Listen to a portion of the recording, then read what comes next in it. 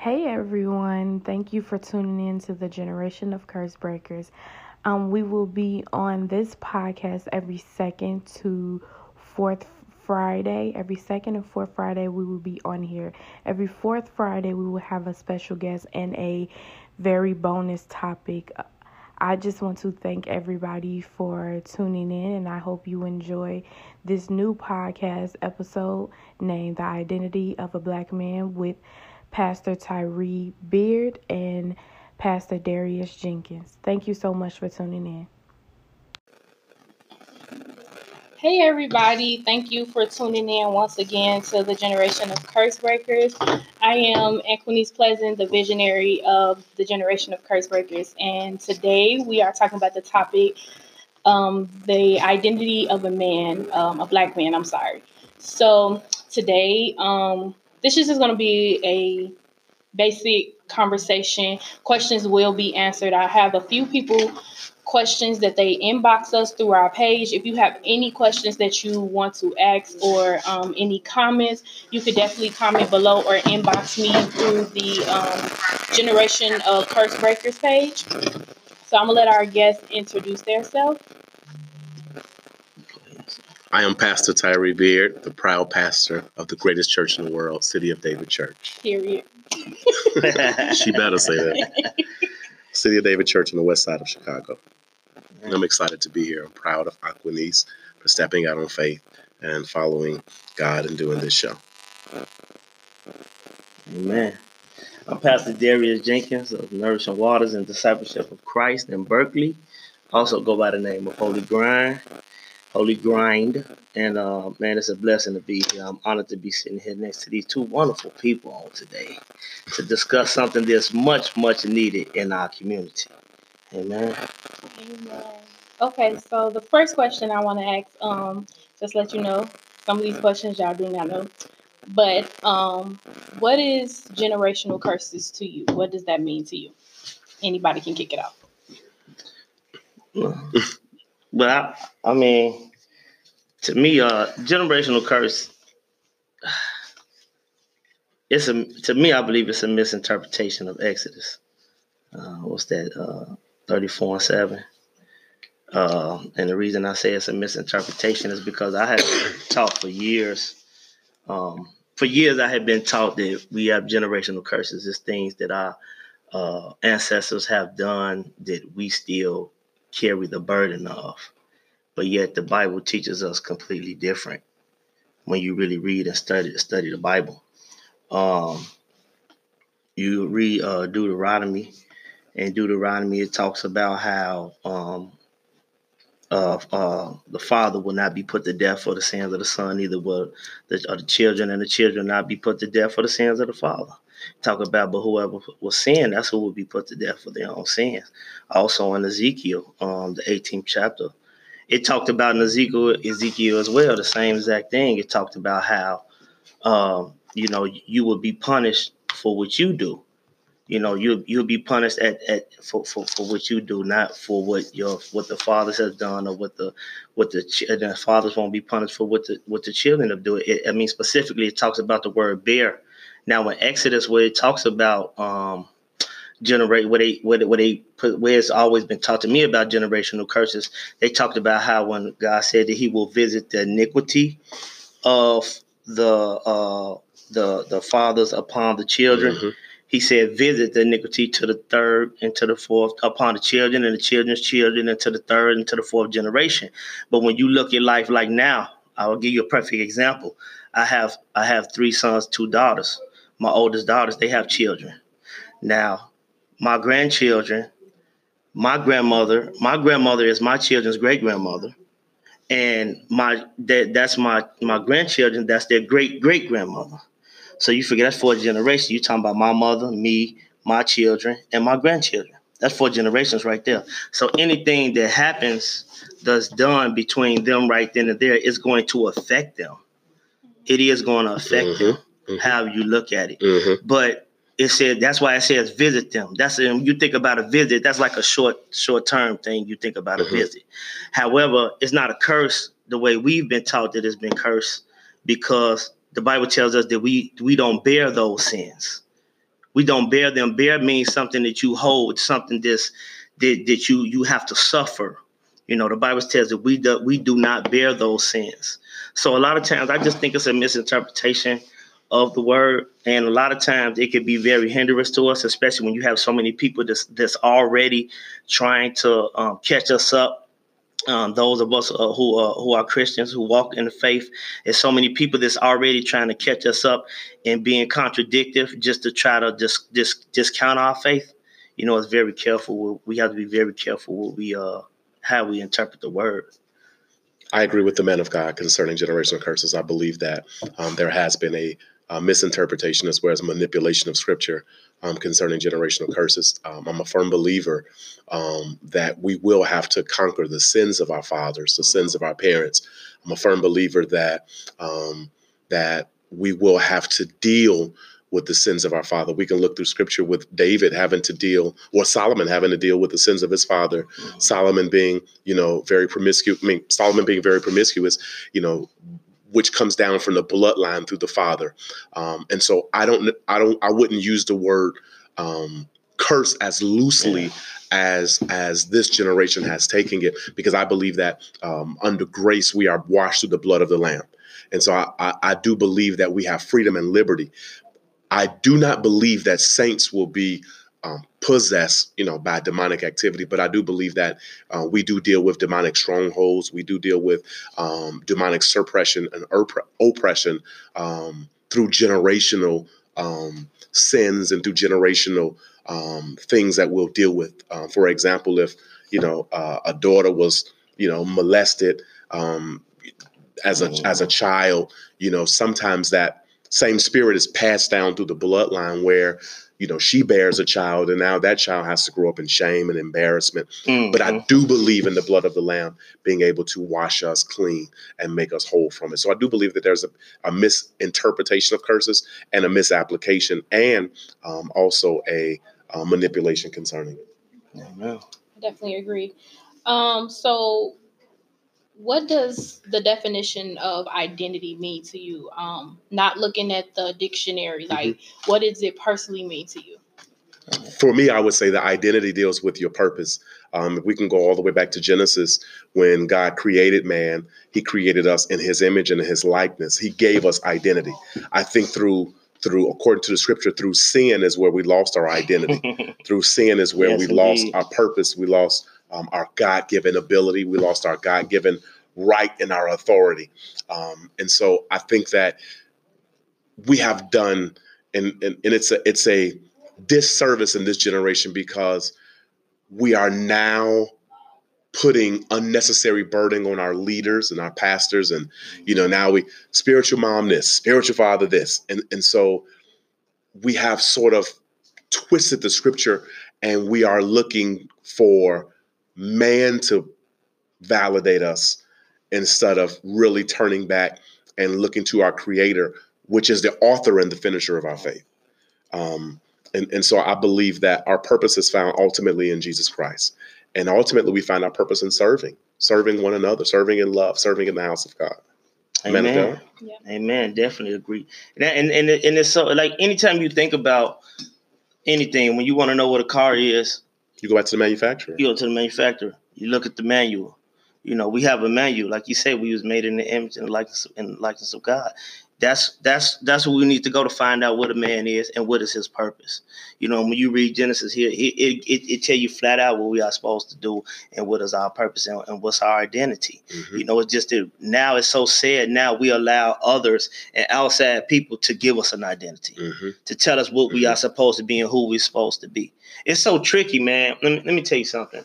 When I think about that, it's so tricky because I talk to people and they ask, well, if you haven't done your history, you haven't researched your completely where you come from, how could you say that you are Judah? And I said, well, it's hard for me not to, when I read this Bible and I hear Genesis 49 and it talks about how the scepter will not depart out of Judah's hand. And you think about a scepter, you think about a leader, correct? Mm-hmm. Okay, so that's the one who leads. Mm-hmm. Why is it that we as a people, black people, why is it that everything that we do, everybody copies off of it? Mm-hmm. Because we are God's chosen people, exactly. according to scripture. Exactly. If we can trace it back to Deuteronomy, you go through Deuteronomy and you look at the prophetic word that's given to God's given people, which was the Jews, you would see there's no other race on the entire earth that fits that description. There's none where he says, I'm going to send boats, where he says, you'll be known as a byword. You know, when we look at this, when we talk about African American, we are not African American. Right. That is a word that was given to us in the 60s and 70s by Jesse Jackson. And the scripture says that you shall be known as a byword. We are the only race of people on the entire earth who go by what other people call us instead of our true Hebrew traits or traces. Yes. If you notice that. We are the only race in the entire world who is known by a color, black, or known by, African American. How can you be two continents? Period. Not to mention we was around before the continent was even named Africa. I mean, because the original name Africa was given by Greeks. If you study the history, was, first name I forgot. Cushites. And then Afrikaners. The Afrikaans. And after they conquered the northern part of the continent, then they called it Africa. But the original word I think was Elkadilum or something. I'm hard to explain. I can't remember. I studied that probably about 2-3 months ago. And it just so happened we was talking about that. And actually the original name of Africa, it stands for Garden of Eden or Mother of Mankind. Mm-hmm. So it's just like Maywood. You got Maywood, you got Bellwood, you got Hillside or whatever. Once they came in, they conquered that outline. Then they said, well, this is Africa. Actually, it's more, it was attached to that continent. Now we come from that continent, but we are not Africans. You know what I mean? And we're not Africans. And it's funny because, and this is why I say the deception, this is how the deceptions come in and how they trick us. Because going back to what I was saying about the scepter, it's like we carry the scepter. Everybody follow after us. And we have an identity. If we go back to God, we figure out what our identity is. However, they trick us and they give us identities. The perfect reason is now is because by them knowing that everybody follow after what we do. Okay, what do? They put us, some of us who are in, a lot of us in entertainment and things like that. They put us on a pedestal or sports. They make us idols. And then what they do, they get other people to dress them. They get other people to tell them what to wear. You need to wear this. This is what you should wear. This is what you should wear. All along, they're putting the identity that they want people to see you as because you're put on this pedestal and you're set up high. So other people will follow you. And then now you got a bunch of people following you that is an identity that somebody else gave you. Yeah. You see what I'm saying? Well, and we can even look, if you go to the book of Daniel and you study the book of Daniel, you study it really closely, that when you study the book of Daniel, you cannot study Daniel without studying Revelation. Yeah. When it talks about the 70 weeks and you talk about Shadrach, Meshach, and Abednego, and you hear them not bowing to an idol that was placed before them. Mm-hmm. And so when we look at entertainment industry today and we look at social media and you look at Instagram, that when you fall into that, you are falling into a Babylonian empire. Mm-hmm. Where you are bowing to a culture, when you are bowing to idolatry. Yeah. And I think that if we dig deeper into it, I love this show because it deals with breaking the code of the culture. Yeah. And if you notice, throughout slavery, throughout history, in order to dominate the people, you got to take away their culture first. And if you take away their culture, you get their mind. And so we look at a whole generation that's being drawn away by the culture. Oh my God. Drawn away by the culture. You look at the music. The Bible talks about it in the New Testament, talks about that the enemy is the prince of the power of the air, that whoever controls the airways controls the mind of the people. Yes, indeed. Yes, indeed. So, y'all gotta be So what do you think this generation of young men need in order to align with the sole purpose of being a man? With the sole purpose of being a man? Mm-hmm. First of all, it seems cliche, but we need God. We need the word of God. We need to get it down inside of us. The true word. The true word of God. And also we need men. We need men. The boys, they need their fathers.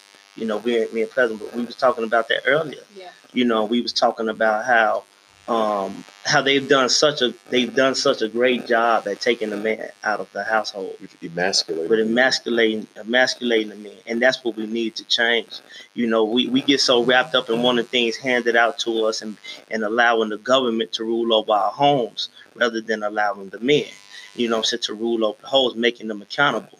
And that's what we need. I mean, we deal with that for 1 second? Let's please deal with that. And so when we talk about the accountability of a man, and we talk about the structure of the household, if we look at it as far as Black people, and if we can, well, first we need to understand that our history did not start with slavery. Sure, it didn't. It just was interrupted with slavery. Exactly. But because of our own disobedience. It's correct. And so if we look at it from the history of man through slavery, you can look at how the slave master, through torture, has always tried to manipulate and emasculate the men, even through buck breaking, where they would rape the men out in front in order to destroy the pride and the family structure. And it was always a thing to sell the man, or they would rape the wives in front of the men. In front of the men, and they would sell the men away. And so if we look through history, and even we, and society paints, and I want to say this, and I want to be very clear, because society and the news paints the Black family as being the biggest recipient of welfare, the biggest recipient of link cards, the biggest recipient of Section 8. But if we go through history and we look at after the Great Depression, when Section 8 and when Medicaid and all of that stuff was created, they never had Black people in mind. No, they didn't. And if we look at the history of public aid, the only way white America was 98% of the welfare. And if we look at it, in order for a family to get on welfare starting in the 60s, they would tell the father he couldn't be in the home. And so the mother had a choice of either I'm going to raise my family and we die of starvation, or I'm going to have to put this man out in order to receive government assistance. And so the attack has always been against the man, and always will be against the man. Always will be. And so we got to dig deeper into it and understand that Section 8 was never created for African Americans or Blacks. Neither was public aid. And if we want to, and they use public aid to turn us against one another.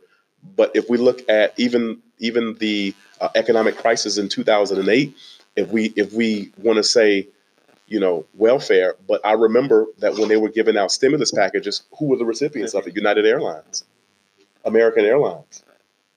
I think that's public aid. That's what I call it. Am I right? That's what public aid is. That's what public aid is. And so while we term the ghetto mother sitting on the corner, getting braids, getting $700 a month, what about companies getting $700 million?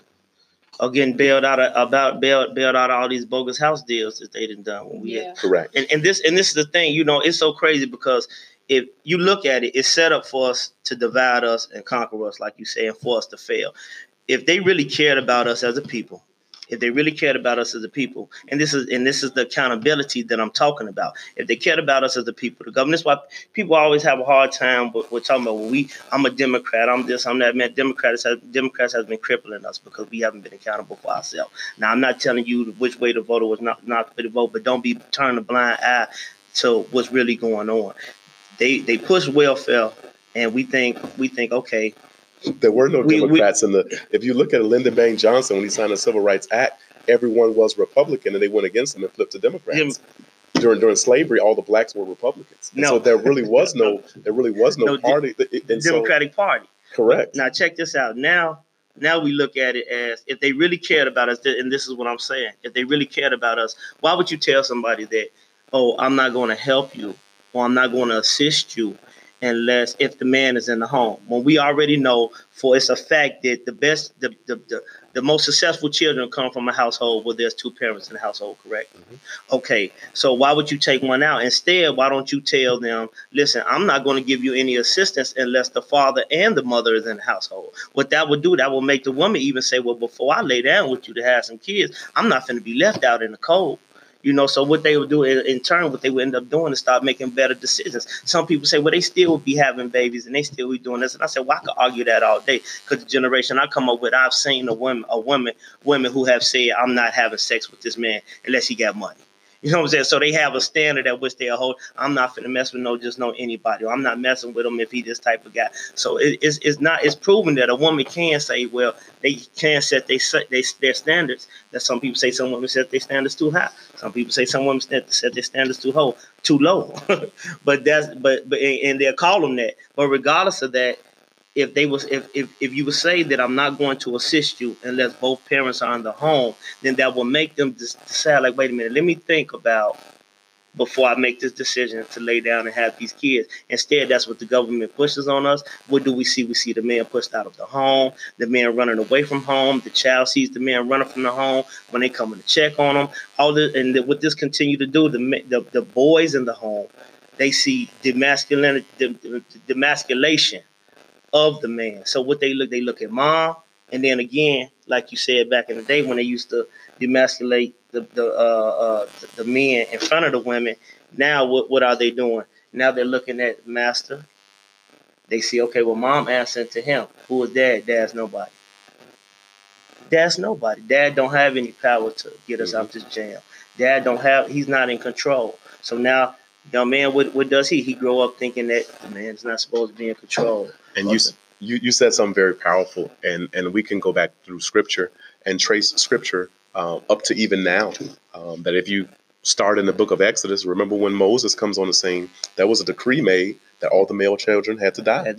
And then we can go up to the New Testament when Jesus comes on. Herod makes a decree when Jesus comes that in order to kill the king, what's going to happen? Every baby under 2 years old, kill him. And so let's go deeper than that, because it's a Herod spirit that is still in the earth realm. That if we look at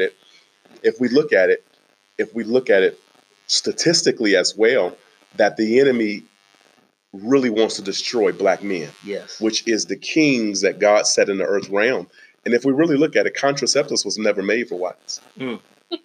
If we really want to look at it through history, abortions are never marketed to Caucasians. No, they're not. If we look at the abortion clinics, you only find them in what neighborhood? Yeah.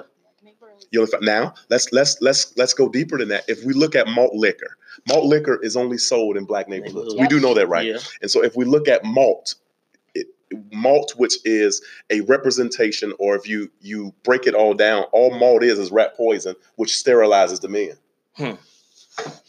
It's always been about killing the male seed. Always since the beginning of time. We can study through history, through biblical. It's always the seed of Herod to kill the male seed. The scripture says if you smite the shepherd, then what's going to happen? The sheep will scatter. And so if you kill the male seed, then there'll be no representation of God in the earth realm.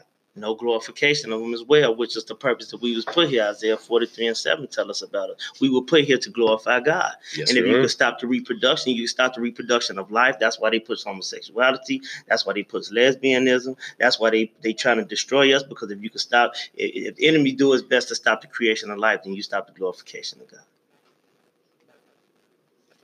So, you guys were definitely talking about the masculinity in the black community. How can that be put back into the black community, especially in the homes? Growing up, we didn't get to see, well, my generation, it was very rare that you got to see dad and granddad. It was very rare that you got to see the positive role model of a male. The uncles used to step up back then. The uncles don't step up no more. So how can that masculinity be taught back into the black homes? Like, what needs to be done? You go ahead. You can handle this. But because it's like almost we feed off each other for real. I'm enjoying this. Now to bring masculinity back in the home, man. First and foremost, we got to get it right. You know, I've made it, and it's sometimes some things ain't so. It's not so deep. It's the fact that I choose to raise my children under the nurture and admonition of the Lord. You know, I know what God requires. If you know what God requires of you as a man, then it's easier for you to raise a son to be a man. You know, but if you were never taught how to be a man, you know, if you were never taught what is the blueprint to be a man, if you're like, well, what's the blueprint? Well, you have a Bible that teaches you about the laws, the standards of which God requires for me to live by as a man. You know, it's a pastor, Stephen Darby, rest his soul, and he had talked about how in Genesis he said, well, he was talking about the purpose of a man, and he had said, what was man put here to do? And one of the things he said, man was put everybody was put here to dominate. And the other thing that he told him to do was to name. He named all the animals and the birds, and he named all these things. And when you think about that, he even woman, he said God created woman, but Adam he created Eve, but Adam made Eve his wife. He said she came from me. She is flesh of my flesh, bone of my bone. Her name, she shall be called woman. Our job is to name. Now, when I say that, we have to look at a thing, analyze it as a man, and say that's what it is. As a man, I'm supposed to look at something and say, you know what, that's wrong. I'm not supposed to do it. That's naming it. I'm gonna look at this and say, well, that's right. I'm gonna look at this and say, I should try that. You know, even when it comes to lead my household and my family, when it comes to my wife, even though she allows me to govern our marriage, when it comes a point in time where I have to say, well, you may be more informed than that, then you go ahead. I see that. I can understand. I can see and analyze that you're more equipped or you're more knowledgeable in that area. Why don't you handle that? You know, and if I'm operating under the sense of what God told me to operate, then I could teach my sons the same thing. You know, I teach them to do the exact same thing, and well, not the exact same thing, but I teach them the same principles at which I operate under. And then if I do that, then there's no way for me to go wrong. But when you get out of line with what God requires of you as a man, and you start venturing off into all this other stuff and compromising with the world and what the world say about, well, people shouldn't feel like that, or it's okay to be different. Yeah, it's okay to be different, but God don't make mistakes. I can't change what God has created me. And you know where I'm going with this. You know what I mean? These are the type of things that are killing us as a people. We're killing ourselves off. And if we don't stand up for what's right, you know, like I say, we'll fall for anything. You understand what I'm saying? I definitely do. I totally agree with what he said, and you know, we can always trace it back to the book of Genesis where we were created. The scripture is very clear where he said, I created male and female together. And out of male came female. And the Bible says that he brought it before Adam and he named it whatever Adam would name it. And so I think as men, we got to take our rightful places back as far as giving definition to things. It is the male role and responsibility to give definition to things. And when we go to the Garden of Eden, the scripture is very clear where man fell when ultimately, you know, we did fall, you know, when we were tricked by Satan. But I believe that the major fall came in is when Adam went against God's rulership for man, when he takes something from a woman. Our anatomy is not even set up for a man to take anything from a woman, but our anatomy is set up where the man is supposed to give to a woman. And I believe that men will fall every single time when we give up our rightful position as being the givers, and we move to the subservient position of always being takers of everything. I'm glad you said that, because and what you saying that, me agreeing with that, I don't even think that man was tricked. He knew, just like he was able to name everything. When she brought it back to him, when he partook of the fruit, he knew what he was doing. He knew it was wrong. But it was, you know, who knows? It could have been fearful that, man, you know, what God gonna do? You know what I mean? I just think about us as we are so, those of us who are men, we are protective. And I know a lot of men that'll do something out of their character for a woman, and knowing that it's wrong. You know, we know it's wrong, and man would do stuff out of character for a woman, knowing that it's wrong. And I believe he knew what he was partaking of, because when God asked him, what did he say? He said, "This woman that you gave me." Mm-hmm. You know, so he knew it was wrong. He knew it was wrong. I don't even think he was tricked. And that's the funny thing about it is, you know, well, it's not a funny thing, but nowadays that's what it is. It's more people that's just giving in and conforming to things, especially as men. We have to stop conforming. We have to be okay with fighting against people. We have to be okay with people talking about us or bashing us for being righteous. You know, it's like we have a problem with being persecuted when that's what Christ was persecuted. You know, you got to stand for what's right. You know, how many sleeping with whoever they want to sleep with. Don't even want to get married. You know, God said, if you love me, keep my commandments. But they do everything but keep his commandments. So that's my take on it. I agree. And I don't necessarily believe it's a self-love issue. I believe it's a self-awareness issue. I don't believe that we are aware of who we truly are in the earth realm as men, especially black men. Amen. And so I think that, again, when we come back to realizing who we are and who we are created to be in the earth realm, I think that we'll be much better as men, especially black men as a whole. Amen. I see the question. She says, how to be a man when they don't have any guidance. You go ahead. Go ahead, man. How to be a man. I think that's where our pastors come in.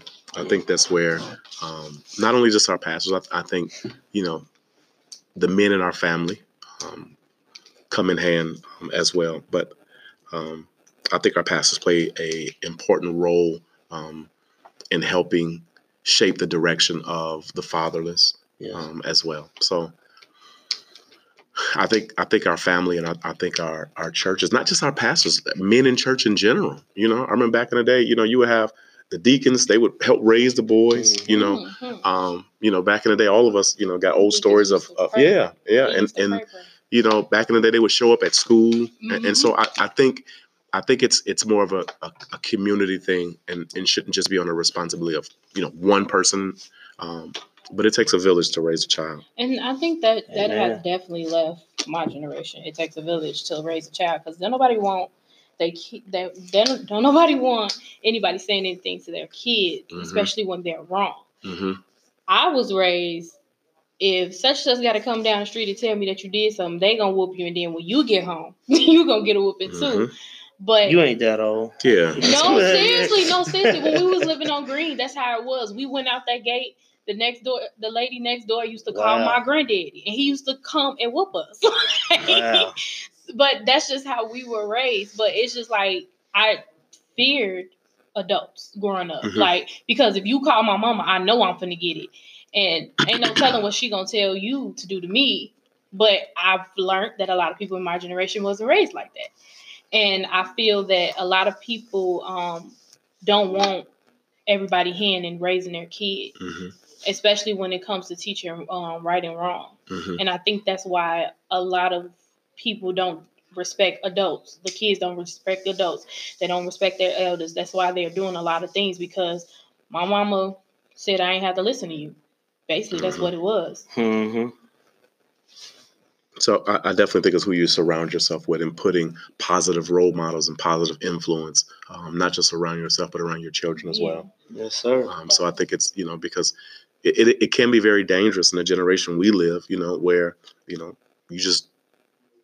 people get molested, you know, and you don't want anyone putting into your child what you're not putting into them. Yeah. And so it's just surrounding yourself with people that you trust and have the same like-minded goals as you have.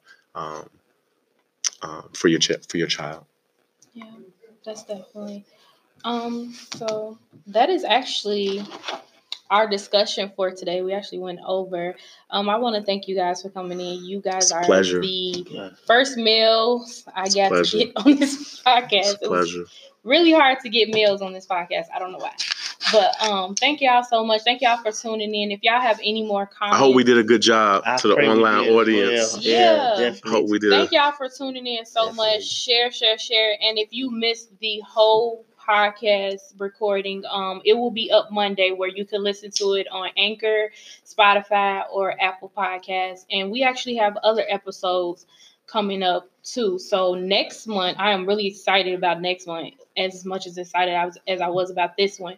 Next month, we're actually going into talking about why should I be married. I did a survey, and the question was, do you think marriage is the end goal for you. And 99% said no.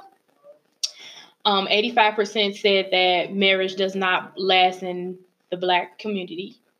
And 75% said there is no need to hold a marriage and be in a relationship. So I feel that my generation is very lost. And we're going to have 6 couples come in. We have a couple that was together for 35 years. We have a couple that's been together since middle school. And we have a brand new couple that just got married a year ago. So it's going to be very interesting to hear those conversations. So definitely tune in the 4th Saturday of March. And I just want to thank everybody for tuning in. Thank y'all. Share. Like our Facebook page, The Generation of Curse Breakers. And I'll see you guys in 3 weeks. Bye. One more person had a question. Oh. I think. What does it say at the end? This one. Which one? Taisha. Recently explained to a man that we as women say we want a man. However, many of us don't even know what a man looks like because we have had no example. So our version of a man is fantasy of what society says. So a lot of men spend a lifetime trying to live up to what society say. What society say they should be. But just like Pastor Deborah said, it's what God says. So start with your relationship with God. And I'm no man, so I'm just throwing things out there. And that's true. But one thing I do want to say about that is you do have examples of what a man. You're looking at 2 men sitting before you right now.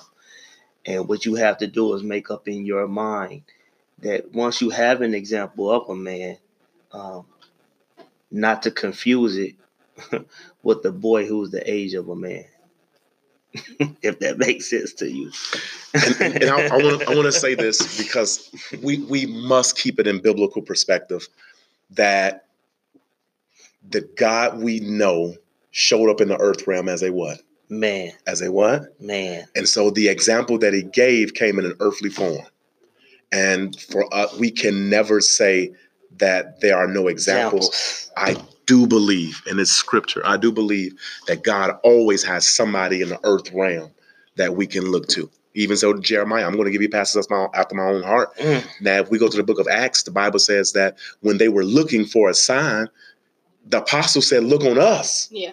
They never said, they said, look on us, because they became godly examples. And so I do believe that God still has godly men and women in the earth realm for us to pattern ourselves after and to look to.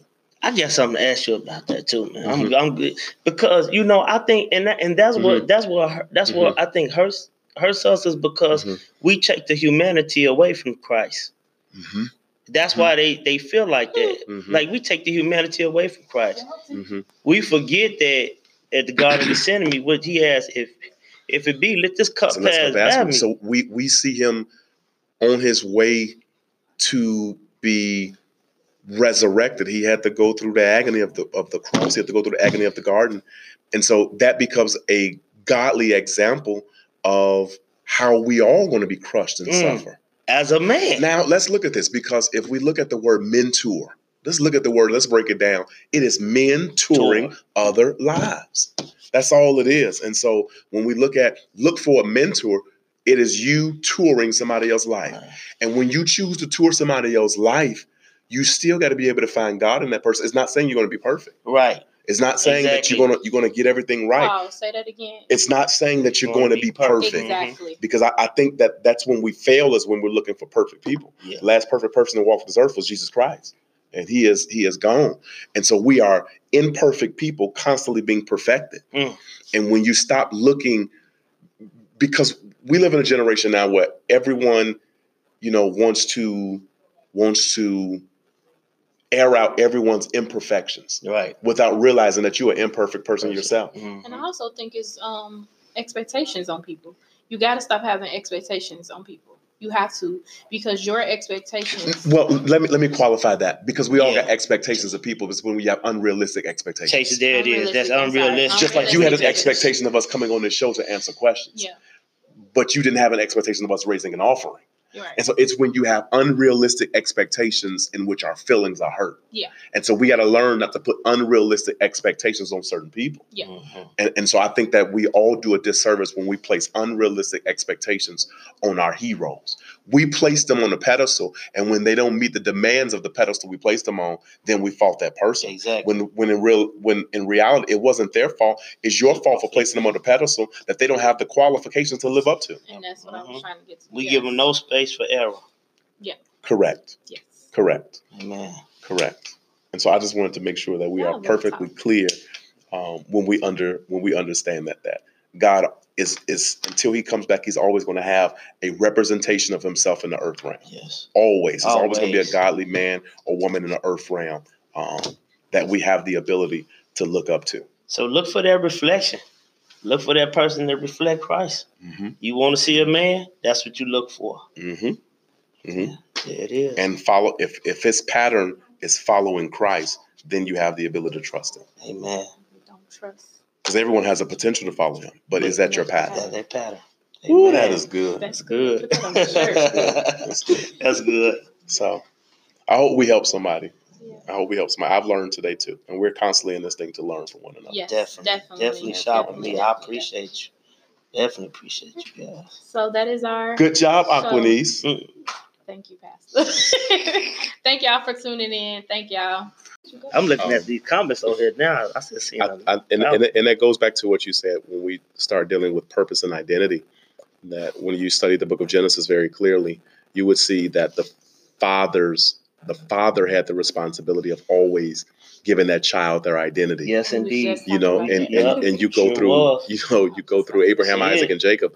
They would, give their child a name that would coincide with their occupation for life. Yeah. And so I think it's very important that we as fathers and mothers, when we, have children, that we got to make sure that we are giving them their purpose and their identity. I'm a firm believer. I got sons, I got, kids. I never let my children choose what they were going to be in life. I always chose it for them. Always. And, some people thought it was crazy. Some people thought it was loony, but I told them what they were going to be. I didn't let them get their identity from anyone else. I always told them what they were going to be. But that also goes into what me and Pastor Darius was talking about. I was basically saying that the father does give the children their identity, but I think there is a how can I put this? I think there's like religion is passed down through the mother. Identity is passed down through the father. Thank you. Because I really feel that people try to raise all their kids the same. And you can't do that because everybody has their own individual identity. Like you said, you gave your children, you knew what your children was going to do. Oh, you're going to do this, you're going to do that. Because you know your kids. You know how they're going to grow up and be. So I think that is a big thing in the community, especially the Black community. Everybody try to raise the kids, all the kids the same.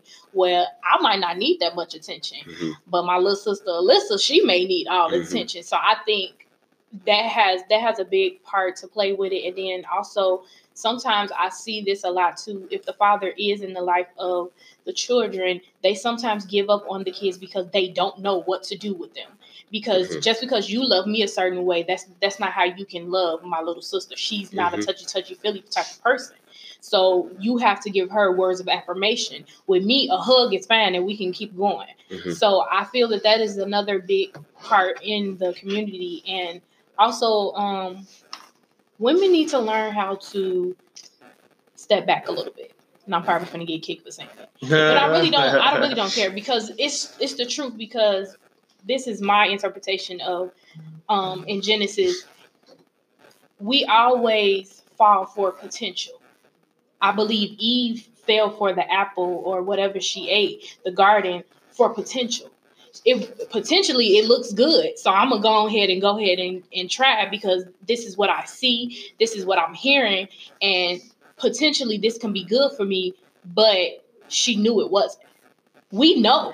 We just do stuff out of emotions and potential. But if she would have stayed in her place and let him guide her and do what she was supposed to do, that thing could have been deterred.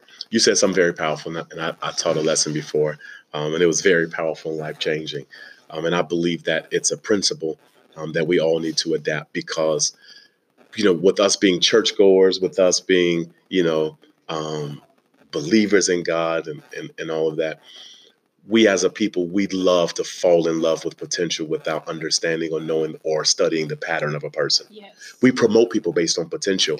Without necessarily watching their pattern. Yes. We get hurt by judging people off of potential and not watching their pattern. That's true. And whenever you start to understand that potential sometimes can be the greatest liar, because you potentially can be great, but your pattern suggests that you're a liar. Your potential says that you can be a great leader, a great follower, but your pattern suggests that you are a snake. And until their pattern starts to line up with their potential, then we should not give them our whole heart. I think that's very important for women and for men. It's to love the potential, but trust the pattern. Holiness is a lifestyle. We all have the potential. Holiness is a lifestyle. We all have potential. We all have potential, but holiness is a lifestyle. And especially when it comes to giving somebody your heart, we do. My wife and I, we do a lot of marital counseling. And one of the things that I have always said was that never give anyone your heart. And I remember the first time talking about it, I said, you never give a man your heart. Well, I thought you're supposed to give your husband a heart. Or you're supposed to give your wife your heart. I said, you never give me your heart. You give them place in your heart. Yeah. See, we clumsy as human beings. We'll break your heart. But see, God, you give God your heart.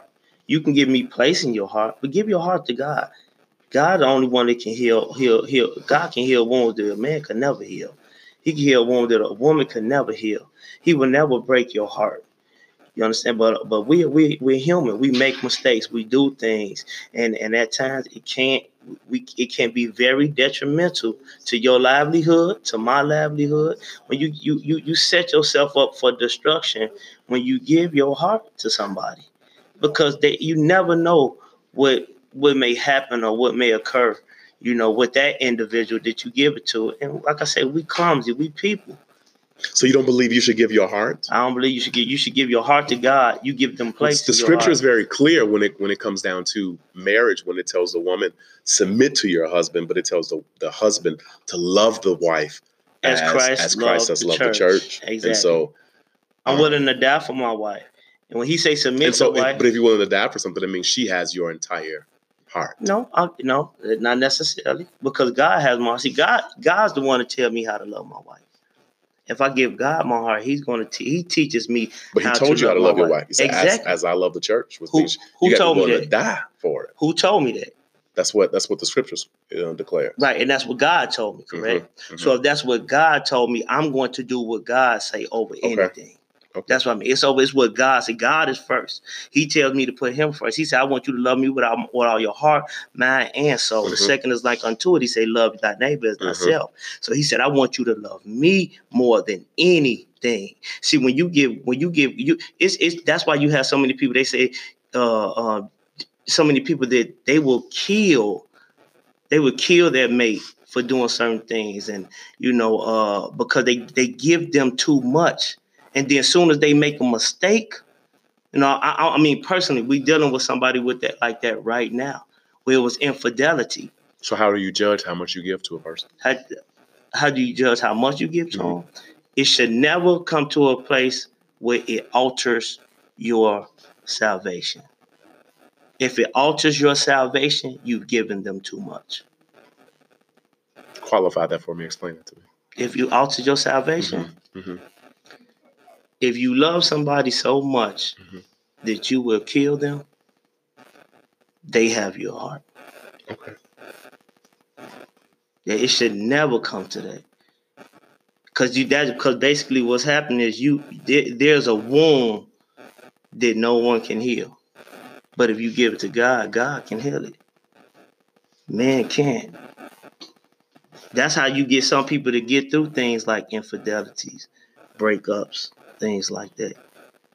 He said, I want you, he don't say, I want you to love them with all your heart, mind, and soul. He said, I want you to love me with all your heart, your mind, and your soul.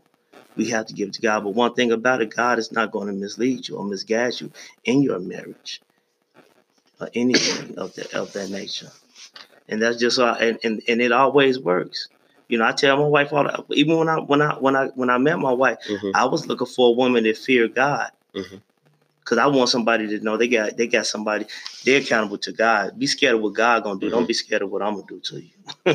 If you do something wrong. You know, so we have a question from the audience. They said, how do we reverse the woman being the dominant one in the house? how do we reverse it? Yeah. They say, how does she reverse it? That should have been a question. That's what it said. How do we? I know, I see. I'm just playing. I was looking at that too. That's a good question. What you think, Pastor? What do I think about? Say the question one more time again. How do we reverse the woman being the dominant one? Is she asking pertaining to women as a whole or men? Taisha, are you asking pertaining women as a whole or men? Direct question to you. I mean, if we want to answer how she wrote it, how do we? And it reads to me like she's suggesting that how do women reverse? I think it's trusting in the one that God has placed before you or beside you. I think it's and if we look at society does teach women to be more dominant. You know, they really promote women more. Definitely. You know, give women a better platform than they would men. And so I think it's a woman understanding her role and accepting her role without letting outside interference or outside elements interfere and lead her differently. Yeah, she said she was pertaining to us as a whole. As a whole. I hope I answered it correctly. And I like when you said the women got to be accountable to. They got to be accountable to who they allow to enter. You got to be accountable. You got to look at it like the pastor was talking about earlier. You got to stop looking at potential. You know, you got to look at a person's lifestyle. Look at what they practice, and you got to hold yourself responsible because you got some women that say, "Well, I want to be the dominant. I don't want to be the dominant one, but I'm not meeting any man just like that." Then don't give yourself to that man. Don't open yourself to that. If he's not gonna step up to the plate and be that one, then why give yourself to him? You know. But I think that also goes back to the potential and the patterns. Mm-hmm. Like I said, we be like, "Oh, he has such good potential. He gonna change." But he's a crack at it. Yeah, he's a crack that's his pattern. Yeah. And so once you get with him, the potential was there, but the pattern should never be ignored. Yes. And even then, that's how you move the hand of God on situation.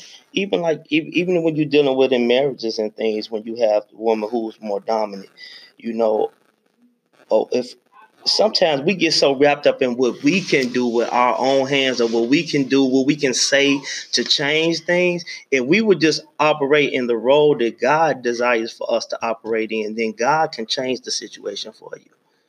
But I think also, how you be like, I got a problem with the text. I got a problem with the way society brings up women. Like, we are trained from the beginning how to be nurturers. Like, we're natural. Like, 2 weeks ago, we talked about self-love and self-hate and like self-care, especially as a woman. We are trained at a young age. You take care of everybody else first. Everybody else come first, and then you come later if you have enough time. So I honestly feel that there isn't enough training for men on how to be men, on how to be fathers, and how to, sustain those roles that they're supposed to have. I don't think they're not held at the same caliber as women are. And explain that to me. I know what she's saying because they saying it right here. You just get it says I'm gonna read this to you, then I'm gonna elaborate on it. It says LOL, I think as a whole we put too much on a woman. That's the problem. The church teaches how to be a wife, but don't teach the man how to be a husband. Then the next one says, but they are not training the men. And what I believe what's being said is the problem is, and I'm not. If you are in a church and there's no accountability to the men in the church, then you have to ask your question, are you in the right place? I'm just going to be honest. We don't want to talk about these things, but the truth of the matter is, if men are allowed to do whatever in the church and they're not being chastised or they're not being, we have a it's like in society we got a problem with somebody telling us when you wrong. Why can't we be wrong and just move past it? But they will cater. Most churches cater to the sensitivity. They cater to the emotions of a woman because it's more women in the church. But this is one of the reasons why a lot of men don't come to church. Just being honest, many men don't come to church because there is no accountability. You don't hear a lot of pastors teaching about how to be a man, or teaching what's wrong in the society, what we're doing as men. And that is a problem. I agree with that. That is a problem. However, that does not take away from your responsibility. And I don't think it's putting too much on a woman because we all should have accountability. But if you are in a place where they're not speaking on the men, then that's a question you have to ask yourself as if you're in the right place. I'm going to play devil's advocate. Is it really the church job to teach? Why ain't it? Like, is that the only place that they going to get it from? Sometimes it is. I mean, that's the blueprint is the Bible.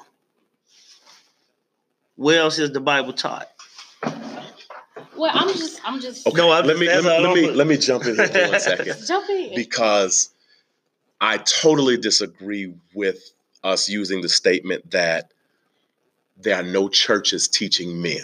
I totally disagree with that. No, I ain't say no church. Yeah, and I want to be clear, especially for the people that's watching, because now we live in a time where we just blame the church on everything. That's why the church not doing this, the church not doing that, and then we start getting into nitpicking the church and thinking that no church is teaching that.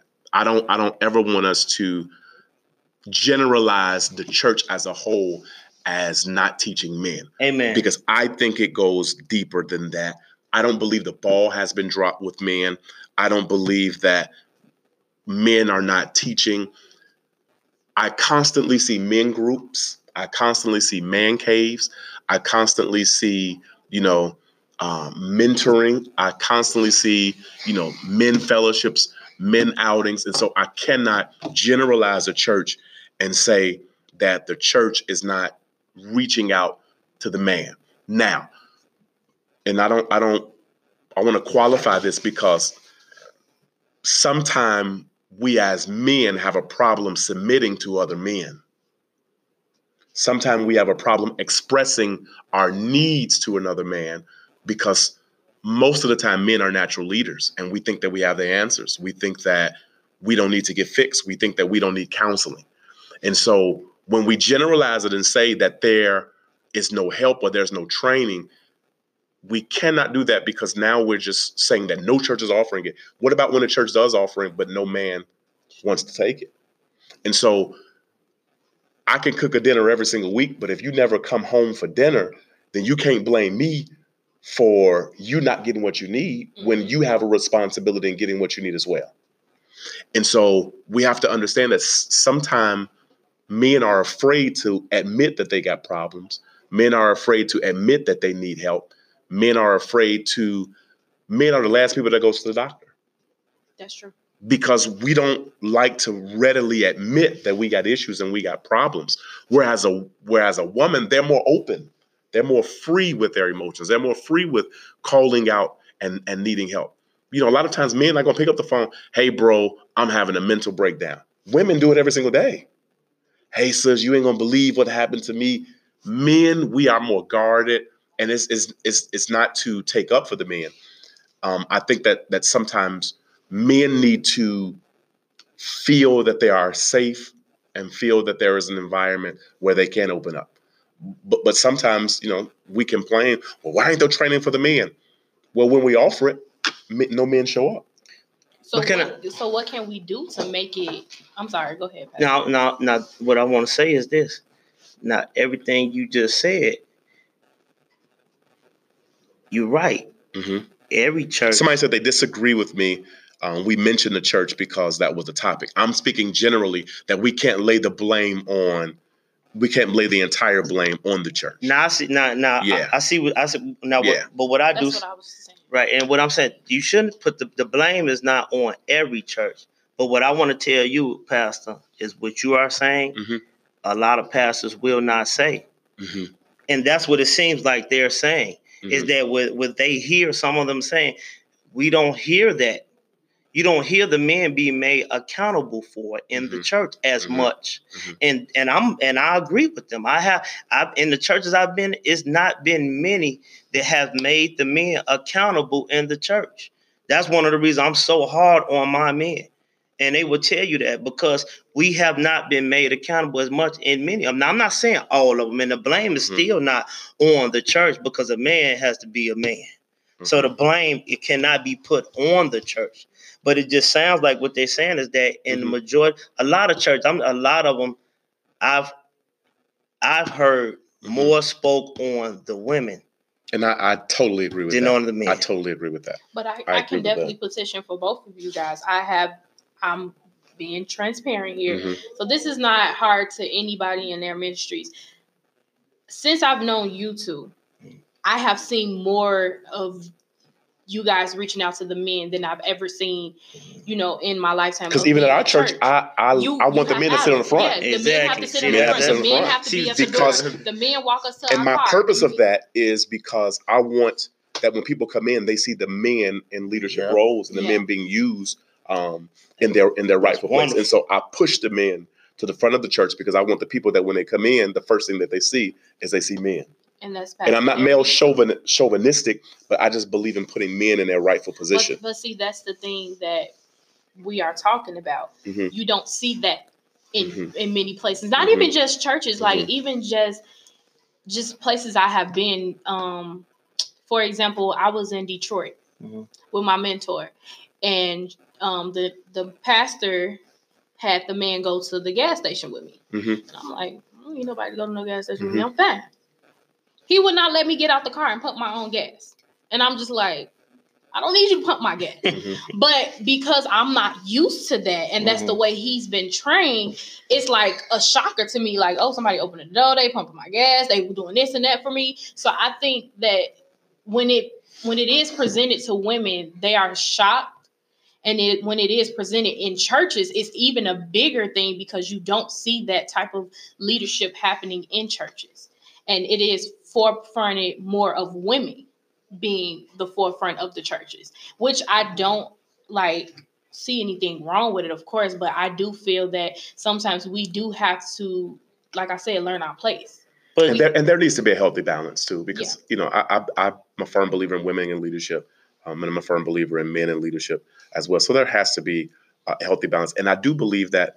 And I want to say this and make this clear: I do believe it's the church's responsibility to minister to the man, the children, to minister to the entire family as a whole. Now, have the church failed in some areas? Yes, we have. We've, we all are work in progress. We've all failed in some areas to, address certain things. And, and it's true. Sometimes, some churches are easier on the men. And sometimes the church is easier on the men is because there's a lack of men. Yeah. And so, we become, and I'm speaking not just from the church as a whole, but from my own personal experience, that, whenever there's a lack of men, you become lenient on what you lack because you want to keep that. And so do you understand what I'm saying? No, and so I sometimes, and you discipline men different than you do women. Yeah. Like you discipline sons differently than you do daughters. I discipline my sons differently than I do my daughter. And so, and I notice, even as a father, and this is just me speaking as a father, and I'm sure, you can attest to this, that, coming up, men were more lenient when their sons started having sex as opposed to their daughters having sex. No, seriously. And it's the truth, and it's a double standard, but it's the truth. Conformity. It's the truth. Yeah, it's the conformity. Truth. That's why, I agree, like what you said about, it can't be blamed on the church. Is not to blame, because men got to be accountable, man. We conform to the things of this world, and then we want to blame it. We want to find every reason to blame it on somebody else, but it's not. The blame. You have to be accountable for what you do, especially as a man. I definitely agree with that, because, and this is going to lead to our next question. I feel that there are times that the men don't feel needed. They feel pushed away. they feel like, well, they don't need me, so I could just go on over here and do what I want to do. So, like, was there ever a time that you felt that or dealt with that in the, like, Black community? Or you being in church? Just as a whole? Or just a whole, period. Any... With me, it wasn't so much as me feeling needed. It was like neither here nor there. You know, I something I never dealt with, like whether it was the time I felt like, well, I really didn't count. But as far as like really society needed me. Today, I can honestly tell you, I know society needs me. I know society needs people like the man of God here. I know that for a fact because of what he's saying right now is proof of the fact we need more men like this. That's willing to speak up, speak out, and held each other accountable. You know what I mean? So I know now that I am needed, but growing up, I was at a point in my life, I was dealing with a lot of things in my life. I stayed high for the majority of my 10 years. You know, I tell people all the time I don't remember a time between 12 and 16 that I wasn't high off marijuana. You know what I mean? That one high off weed. And I felt like it didn't matter, you know, if I died or if I lived, you know. But as far as like thinking like, oh, they don't need me. No, I never thought about that. You know, and then I had kids at an early age. You know, I'm talking 16 years old. So then that's what made me start to reflect on life more. And it really brought me to a down state because I wasn't in position to take care of any kids. Yeah. You know, so now I'm looking at myself like, well, I know they need me, but am I any use to them? You know what I mean? So I never felt like I wasn't needed, you know, but now I know for a fact, oh, definitely I'm needed. You have nothing to say? No, I think he answered it perfectly. Oh, okay. I think he answered it perfectly. So, how does a man pour into their daughters?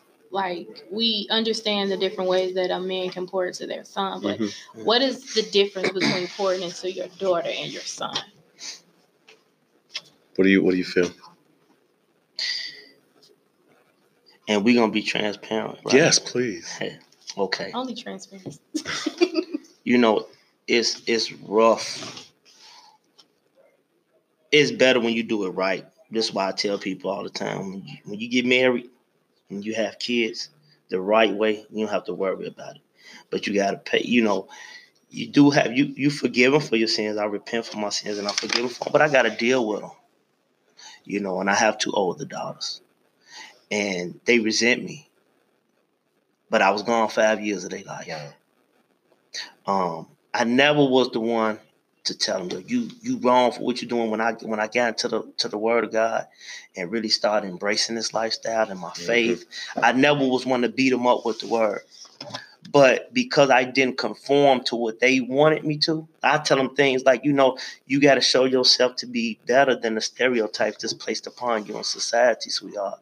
And I would say it just like that, but I would be looked at as the bad guy because I don't agree that you should go off on somebody, or because I don't agree that you have the right to get high because you 17, 19. Or I don't agree that, you know, you should be able to cuss people out. You know, so it was like, how do you? But I had to realize, and the reason I said what I said first about I had to deal with, you know, my sin in the matter, I still agree that my way of talking to them, embracing them, encouraging them, allowing them to see how I treat women. I think that's what you put more so than just what you say, but how you act towards women. You know, how you reference a woman. How do you treat somebody that you call your woman, or how do you treat your wife? And I believe that's the best example for them. Also, to tell them to expect more of yourself. You know, like don't think that you deserve anything less than perfection. You know, now nobody's perfect, but what do I mean? Somebody that's trying to do their best.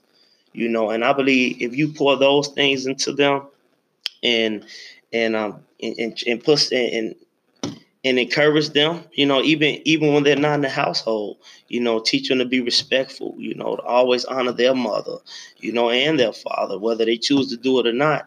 I believe that's a great way to go about it, pouring it to them. I agree. I believe that the fathers have to be protectors of their daughters. Amen. I believe that we have to be the first ones that show them what a man is supposed to be and how a man is supposed to treat them. And so I think that as a father, and with me having a daughter changes your view on life as a whole. And so I think that we have to be protectors and nurturers of our daughters as well, of our queens. And we have to show them how a man is supposed to treat them. So once they get of age, they won't be impressed by what a man has the ability to do for them, because their father has already shown them and given them a standard of how they should be treated. Say that, Pastor. So, Brianna had a question. She said, "What advice will you give to boys/men who don't have a positive male role model in their lives?" Advice about what? Brianna, advice about what? I'm just wondering, While we're waiting on her to reply, Mm-hmm. Do you think that Black men lack self-love? Why or why not? No, I don't. I really don't, man. What's that? 2 Timothy, the 3rd chapter, where it say we will become lovers of ourselves, boisterous, choose breakers. They talk about everything. Then they go into, having a form of godliness, but the denying the power thereof. I believe that that's the state that we are in. Like, men have really become lovers of themselves, and I believe that's the problem. We love ourselves so much. They don't love God. They just loving on it. They think what I think is right is gold. But there are those of us who understand that it's not just about me. Take away that selfish spirit, deny it, and rise up in selfless. You was telling me about Black boys. Okay. One of the main reasons why they so effeminized, because they don't see the Black man as the dominant man. And the reason why they don't see him as the dominant man, if this country really cared about you, I could tell you how to stop all this, all these women having babies and giving themselves to men. My generation, for a fact, it was many women that we grew up with who used to say, "I ain't messing with nobody unless they got money." Mm-hmm. And they would not mess with you unless you had money. They would keep their legs closed unless you had money. Now, if they would take that same mind state into this, and if the government would say, "Listen, I'm not going to help you or give you assistance unless the father and the mother is in the household," right? That's when I will assist you. If both parents, because statistics show that better children come from a household where there's both parents, right? Yeah. So if they will say, "Listen, I'm not going to help you unless both parents are in the household," the woman going to say, well, before I start having all these babies, he going to have to marry me, because if he leave, I'm on my own. Yep. You see what I'm saying? They made it to where they didn't need the man. They pushed the man out. Even so much, it's so crazy. Like when you think about like Section 8 and stuff like that, with people on that, they'll tell a man, like, the man got to live out a suitcase. It's like when you're on parole and you living somewhere else, you got to leave some stuff over here just to show that you live over here. And you get, you know what I'm saying? Right. But it's the opposite. You got to keep your stuff in a box on a suitcase. So when them people come, you got to get out. So what do the kids see? What do the boys see? When they come check on us, here come the man. Here come the white man. Oh, you got to run. Daddy got to run. So he looking at him like he weak. Who provided? Well, mama doing it, and then he provided the mama. So they looking at him, and they looking at the man, their father, as the weaker vessel. You know what I'm saying? All around. And what they do, so what they look at that, they're getting their mind state. He's nobody. He this. So I be more like my mama. You know what I'm saying? I want to be in control. I want to be in power. I'm going to be more like my mama. You know what I mean? Then they start taking on the things of their mama. Or they running from their issues, just like they see daddy running from the house hiding. This is what I'm going to do. I'm going to run and hide from everything. Instead of facing the things of life, you running from it. And that's one of the main things that affect our boys. You know what I'm saying? And the government can help with that, but that's what the Democrats do. You know what I'm saying? That's what they do. They feed into that because they want to keep you like that. They want to keep you separated. They don't want you to be family. They don't want the man to be the dominant. They don't want the man to be looked at as man. And if you take the man away, you take away masculinity. And truth be told, like I said, if the woman knows she had that option, like, we're not going to help you. If you have a kid, that's on you. Matter of fact, you can go even deeper to that. If they told the man, this child is your responsibility. If you get a woman pregnant, it's on you. But what do? They take the man and push the man out again. See what I'm saying? They push the man out and say, it makes so much sense. Like the dude upstairs was like, so what is identity? What is all these different things? And I tried to explain to him, but I don't think he understood. What I was saying is, it's in the Bible.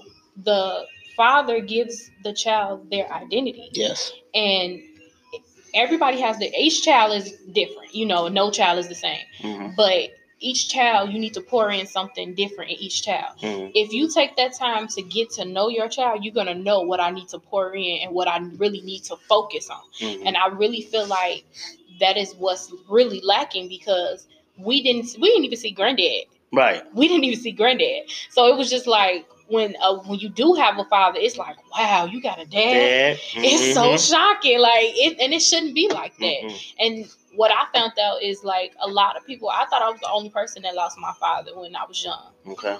No. You know how many people in my generation lost their father to gun violence and everything, and it's just like, it amazes me. Is that how you lost yours? Mm-hmm. I hate to hear that. Yeah. My father passed away when I was 2. Wow. He got shot? 2. He got shot.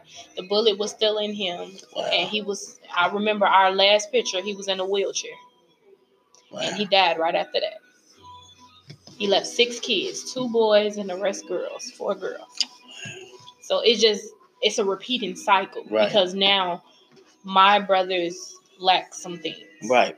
And my sister now, she's a great mother. Like, don't get me wrong, my brothers and my sisters are great mothers that have kids, great mothers and fathers.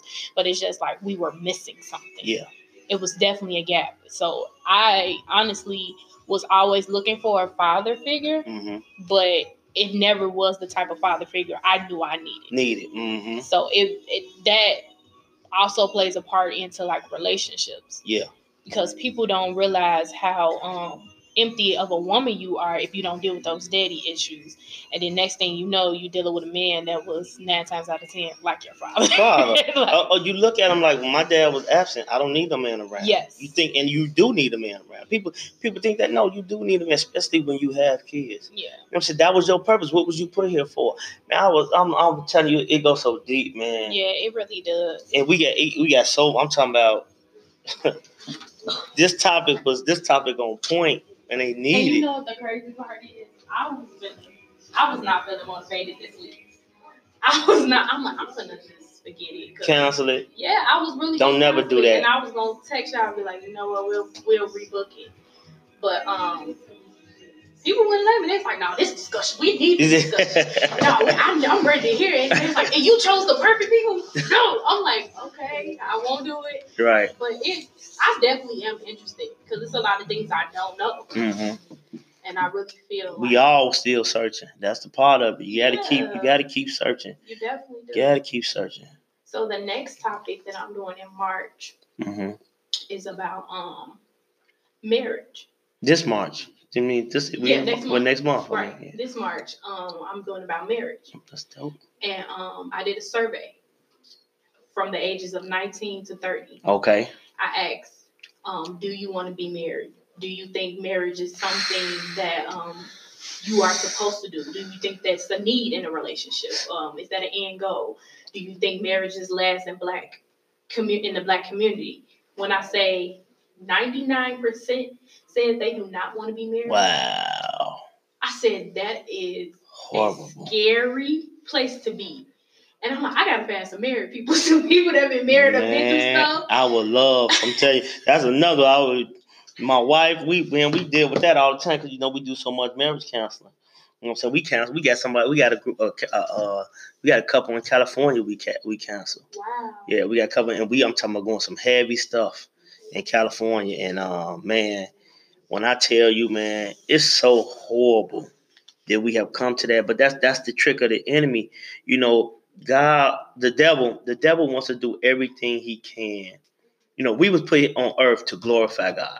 That's our purpose here. Mm-hmm. It's to glorify him. People like, that's all you put. I bet, but first of all, They'll argue that up and down. I said, but do you know what glorifying God means? Right. It's in everything that you do, you glorify God. And that was our purpose. And when it comes to if the enemy can stop you from wanting to conceive, if he can get all y'all to turn to homosexuality and lesbianism and get y'all to prefer to switch genders, then he stopped the creation of life. He stopped the glorification of God. Yep. That's his plan. That's what he wants to do.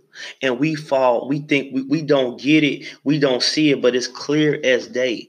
It's the reason, man. I was listening to, it's funny, I was listening to, because they be talking about this Dwayne Wade stuff, and then Alicia Keys, and I didn't say nothing to Alicia Keys except what she said about her son. I don't know if you saw that yet. What she said? She said she took her son to the nail shop, right? He took her son to the nail shop. First of all, why you take your son to the nail shop? But that's cool too, because men can go get their feet nails done, everything. I don't mind that. But he said, I want to get my nails painted, mommy. So she said, okay. So whoever was doing his nail told him pick out the colors. So he picked out rainbow. So he got his nails done rainbow colors. So after he got them done, he looked at them and he was like, she said his demeanor changed. I don't want this. And she's like, why, baby? Why you don't want that? And then he said, because people are not going to like it and they're going to talk about me and laugh about me. And she told him, baby, listen here. You're creative. That's what you wanted. That's what you do. And don't worry about what nobody else thinks. You just be you. And then she went off into we all have a feminine side and a masculine side. Energy, masculine and feminine energy, and we all need to exercise or explore that energy. Is you crazy? I'm like, she definitely don't read the Bible, because the Bible tell you that the feminine will not inherit the kingdom. Okay. And you know what I'm saying? First of all, so even though I said, and see, that's wrong, but I said, but even before then, the truth of the situation was in the beginning. Right after he got his nails done, he looked at him and said it ain't right. Exactly. He already felt that inside of him that it was wrong for me to do this. No, even though she said, don't, you can't worry about what nobody else think. No one is there to say anything about him. He felt that in himself. So instead of you telling him, the experience, you should have told him, you know what, baby? Even though other people may do that, it's a lot that will agree with you, but you feel like it's wrong. Otherwise, you wouldn't have said it. And you're right. You shouldn't wear that. Boys don't get their nails painted, and it's okay. Now you can get them clean. You can get them manicured. If you want to put a clear coat over it, that's up to you or not. But you don't do that. The boys don't get their nails painted and their toes done and stuff like that. So it's okay. You do something else. And what he would have said? He would have been like, oh, okay. He would have, that's up 24, 25, 25, but it's not a full from Roosevelt to Harvard. It's just from Roosevelt to Baton. It's just from Harvard to Baton. So we say 21 blocks. So let's give or take a couple. But it's really only 21 blocks, because between 13th and 17th ain't Maywood. So you got 21 blocks. You got over 21 churches in 21 blocks. Why? Because you need something to control the people. But then when you go to the white communities, they got one church, miles, and they prospering. Yeah, that's one of my biggest things.